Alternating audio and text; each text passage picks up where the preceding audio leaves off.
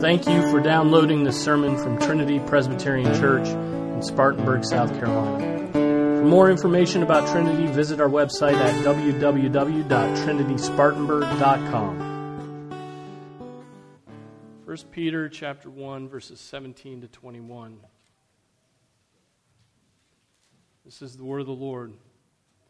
If you address as Father the one who impartially judges according to each one's work, conduct yourselves in fear during the time of your stay on earth, knowing that you were not redeemed with perishable things like silver or gold from your futile way of life inherited from your forefathers, but with precious blood, as of a lamb unblemished and spotless, the blood of Christ. For he was foreknown before the foundation of the world, but has appeared in these last times for the sake of you, who through him are believers in God, who raised him from the dead and gave him glory, so that your faith and hope are in God. This is the word of the Lord. Let's pray. Father, we pray that you would give us your wisdom. Father, that we would understand your word, and in understanding it, that we would live it, and that we would not be delusional hearers, Father, but that we would do as this word exhorts us. Father, bless us as we meditate upon this passage. May every one of our thoughts and meditations be pleasing and acceptable in your sight, O Lord, our rock and our Redeemer. We pray this in Jesus' name. Amen. Amen. Be seated.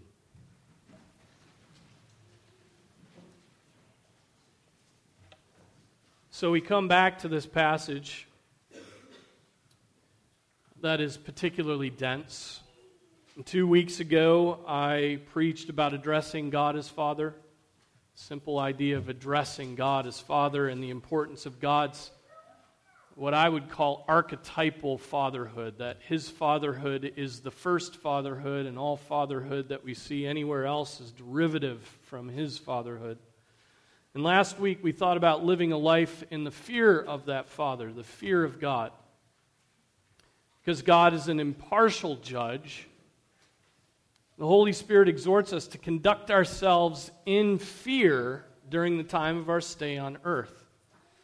And now the argument continues in verse 18, where the Holy Spirit tells us the answer to the question, why? Why should we live a life of fear? Why should Christians, of all people, live a life of fear?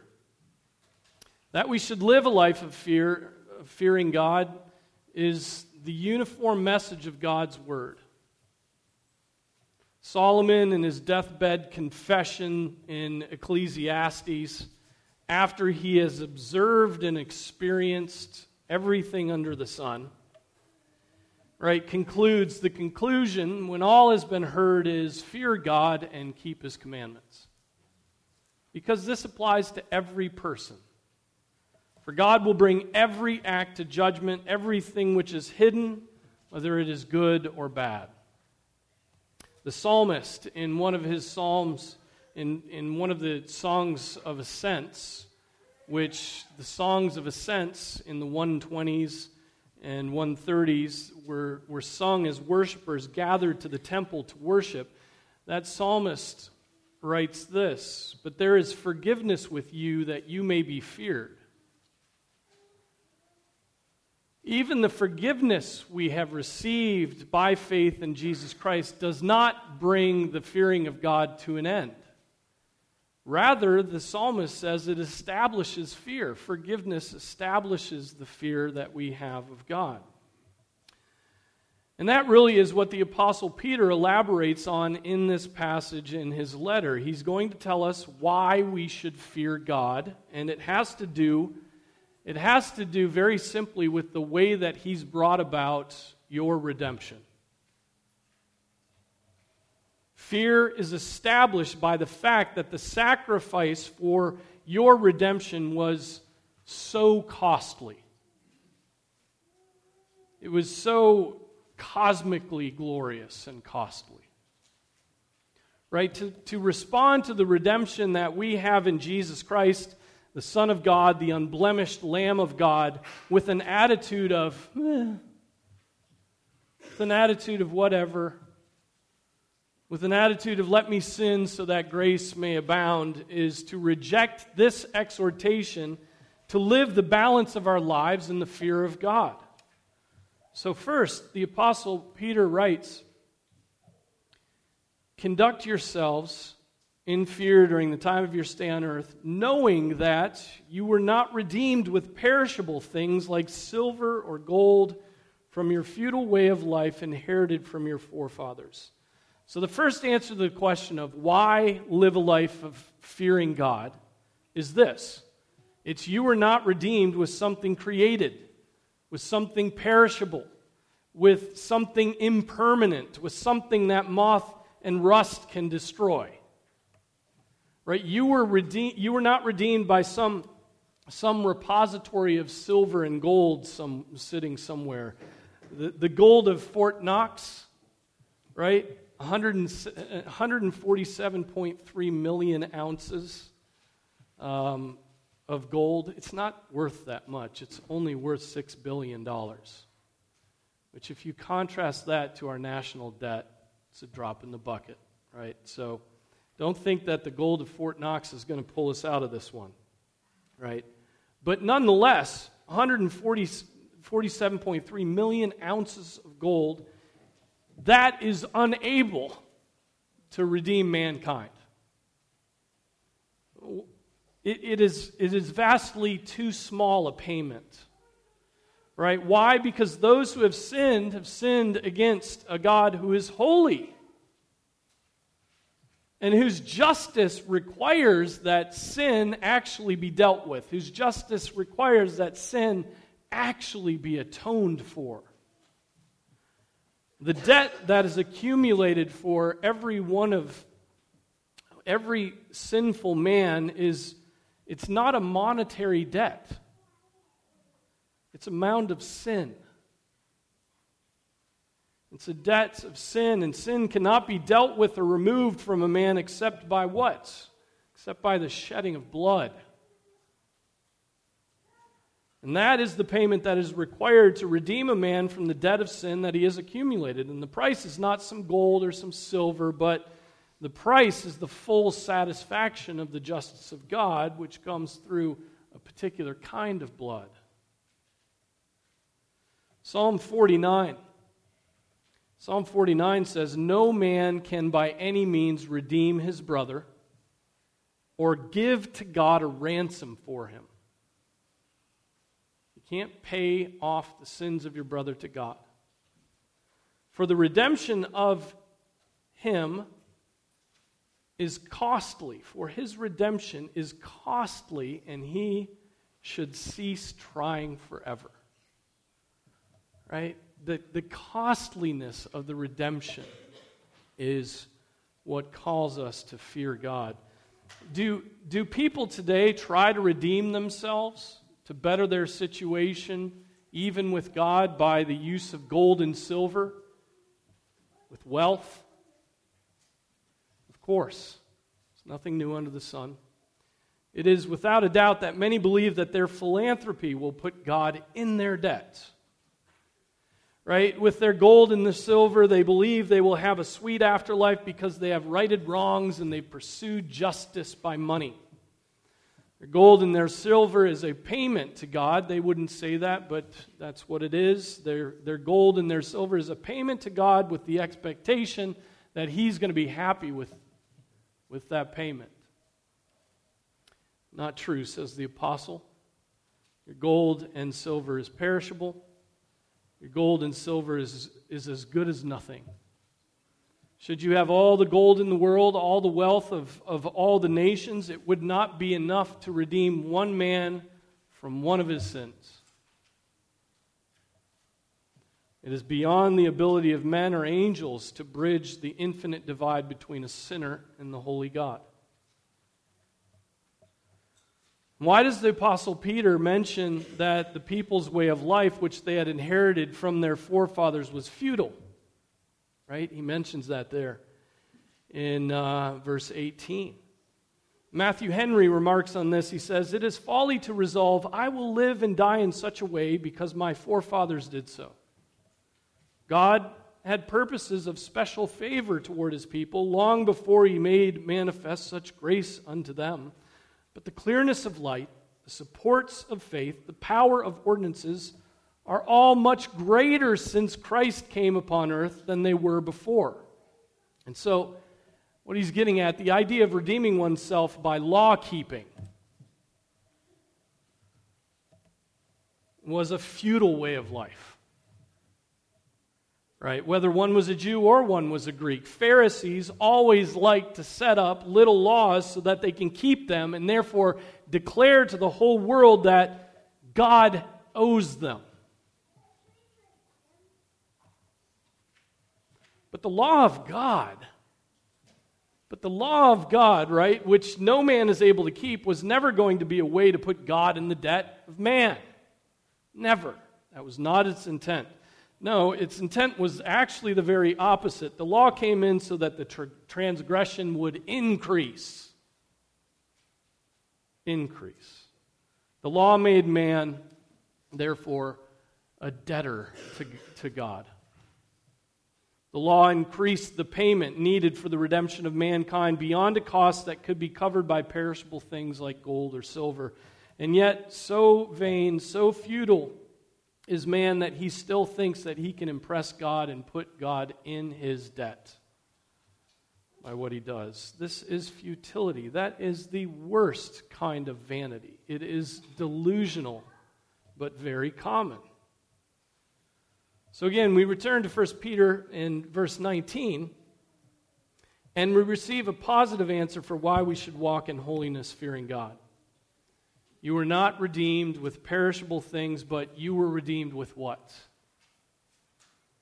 With precious blood.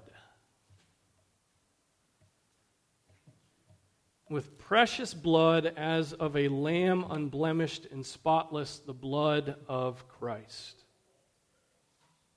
You were redeemed with the blood of the eternal Son of God, Jesus Christ, who being made in the likeness of men, right, being found in appearance as a man, humbled himself by becoming obedient to the point of death, even death on a cross. Hebrews 9 says this, Christ entered the holy place not through the blood of goats and calves, but through his own blood, having obtained eternal redemption. Do you get this? Are you beginning to have a sense of the cost of redemption? Gold and silver not sufficient. The relentless slaughter and pouring out of the blood of animals, of goats and bulls, not sufficient. Right? Too high a cost, too low a payment for all those things. But the blood of Jesus Christ, the God-man, yes, sufficient. He was a lamb unblemished. In other words, he had not broken the law. He was perfect. He was without sin. There was no deficiency at all in him. And so, he was the perfect sacrifice. The just for the unjust. Jesus' shed blood was the payment needed to erase the debt sinful man had accrued with a holy, holy, holy God. The value of the blood of Jesus Christ. Think of it. The value of it. And think of the fact that this transaction, the shedding of the blood of the Son, was worked out before time and across all history by the Father. Think of it. Not only is it a payment that satisfies the Father, but it is the Father's very work to supply that satisfying sacrifice.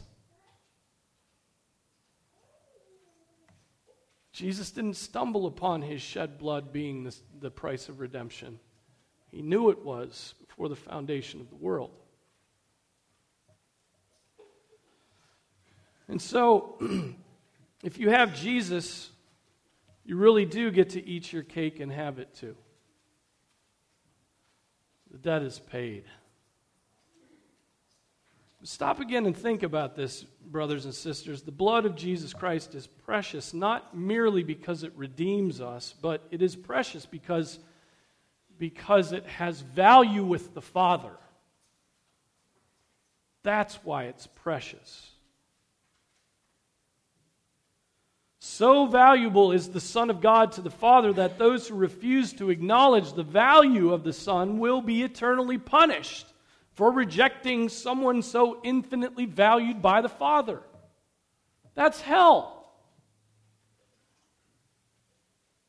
Hell is for people who don't love Jesus like the Father loves Jesus.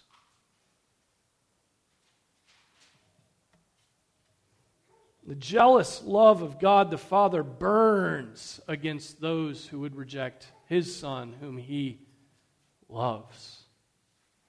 Those who will not honor Him will not be honored by the Father. Those who see no value in Jesus Christ and His redemptive work will, upon their death, be confronted by an angry and uncovenanted God. Hebrews 10:29, how much severe punishment do you think He will deserve, who has trampled underfoot the Son of God and has regarded as unclean the blood of the covenant by which He was sanctified and has insulted the Spirit of grace?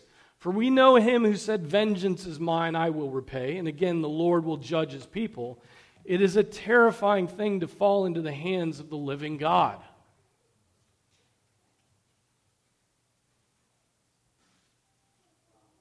The Father's love for His Son is love that is perfectly pure. It's perfectly eternal. It is the very reason that love is. Right? So that which is precious to God, that which is able to satisfy the very justice of God, that which is able to propitiate a wrathful God, that which was shed for you while you were yet a sinner, is that just ho-hum to you today?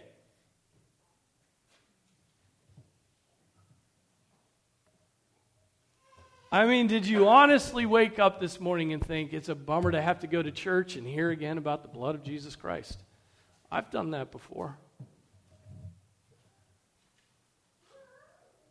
The one thing in the whole world that you have that satisfies God, the blood of Jesus Christ.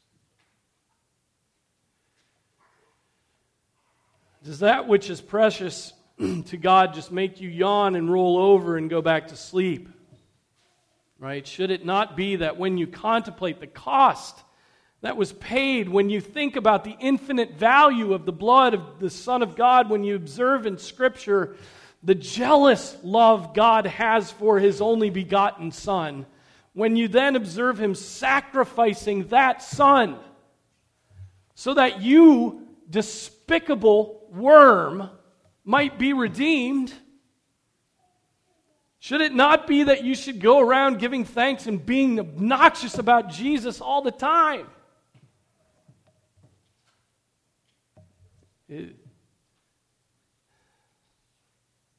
Your friends and your family and your coworkers and the strangers you bump into should really be strangely fascinated by your strange combination of both joy and fear. It won't compute. You're the freak who praises God for the forgiveness of sins, and then in the very next moment is circumspect and fearful that you've offended that God. You're going to be misunderstood. The Apostle Peter, don't forget, is exhorting us to holiness and the fear of God, and his argument is that the preciousness of the blood of Christ, which was shed for you, should be an impetus. It should be a compelling pressure leading you to holiness, leading you to live a life of fear while you live on this earth. Some people think that because the blood of Christ is so powerful and so precious to God that we should sin, so that God could apply that blood to more sin. Right? That kind of misunderstanding is soundly condemned by the Apostle Paul in Romans 6. We are not to sin so that grace may abound. Right? Rather, because of the infinite value of Christ's blood, because of the intense preciousness of Jesus Christ and His sacrifice, we're to be afraid of God.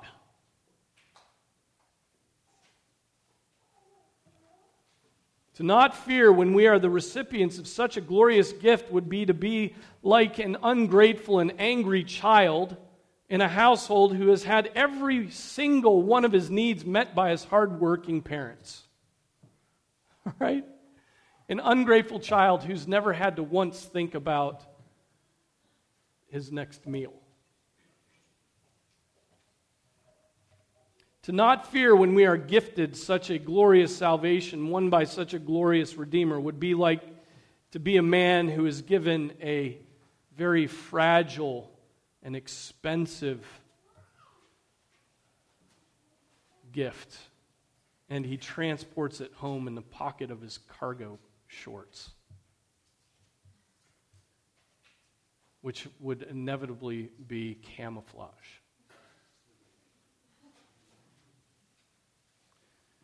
Right? To not fear when God so loved the world that He gave His only begotten Son is to be deaf and to be dumb and to be blind and ignorant of what is most precious. And so looking at verses 20 and 21, stop and soak in these verses. For He was foreknown before the foundation of the world, but has appeared in these last times for the sake of you,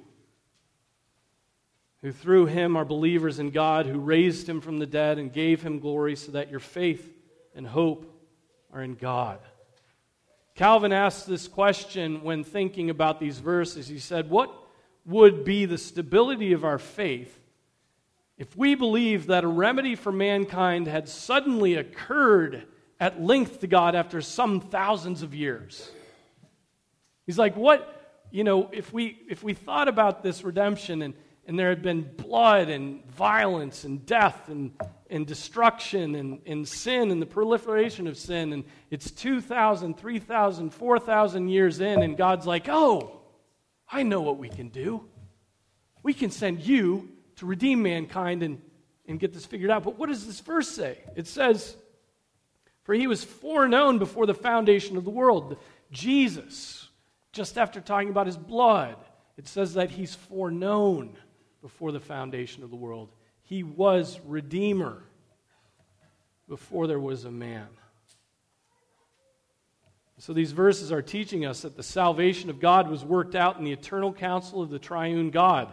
Our salvation was not something that occurred to God only after He had tried a few things and failed at them.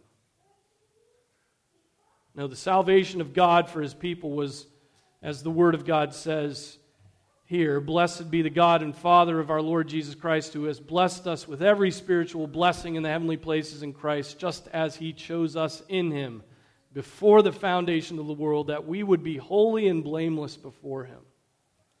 Stupendous verses. Mind-boggling verses.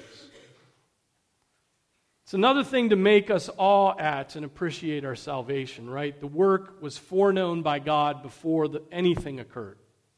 But then Jesus appeared in time to accomplish that eternal plan. And for whom did He do that? The Apostle Peter says, for the sake of you who through Him are believers in God. Right? For you who through Him are believers of God. For you, stupendous joy, right? For you. For you. That should fill, again, your minds with awe. It should also fill your minds with fear. The almighty eternal God chose me before the foundation of the world, and I find it hard to read His Word. God's had His mind set on me eternally, and it's hard for me to put 5 minutes of my day on Him.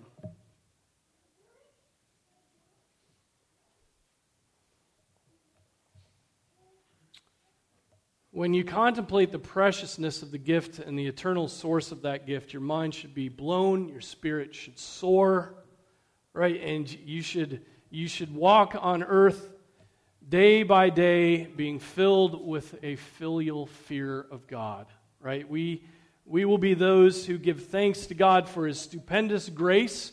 We'll be like, thank you for forgiving all my sins. And then the next moment we're standing fearful to offend Him because of that gift of forgiveness. It's the most holy of double-mindedness.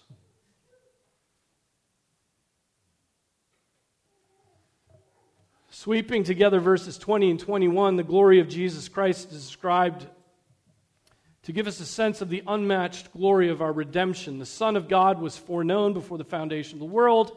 He was set apart as the Redeemer of mankind before there even existed a man. Even while his covenant office was eternal, he was known and has come and has appeared. He was incarnated through Him by His work on your behalf. His work through Him. You've become believers in God. The Father raised the Son from the dead, gave Him that glory that Jesus talked about when He prayed to the Father, that high priestly prayer in John 17. And all of that glory, all of that covenantal method, all of that love from the triune God, it's just an embarrassment of riches. Right? That God would give you any attention is mind-boggling because you, like me, were just dust. That He would redeem you by the precious blood of the Son of God, well, that's beyond astonishing. Right? It is all that's worth knowing. It is the only thing worth thinking about and contemplating. All of this glory so that your faith and hope are in God. All of this glory, all of this work done by God on your behalf is so that you might have faith and hope in God. The world may boast of its redeemers, right? The world has lots of redeemers. The world may boast of its redeemers. The world may sell every object as that which will bring you the utmost satisfaction. Right? The world may speak of saviors and the triumph of good over evil that occurs in all of her movies and stories, ripping off the Christian faith. Right? The world may talk of the virtues of an authentic life, but these are all imitations. They're counterfeits of the covenant-keeping triune God. The things of the world, for those of you who have faith and hope in God, have become strangely dim. Right? God Almighty has defeated sin through the death and resurrection of His Son. There is no need for a powerless counterfeit. Why so much attention to the powerless counterfeits? You're looking for redemption in things that can't redeem. And so set your mind on the things above and not the things of the earth. Don't be distracted by lesser glories. You have the glory and the preciousness of the blood of Jesus Christ, which will occupy your mind eternally. Right? The blood of Christ, the precious blood as of a lamb unblemished and spotless, has been shed for you. You need nothing else. Nada. You don't need anything else.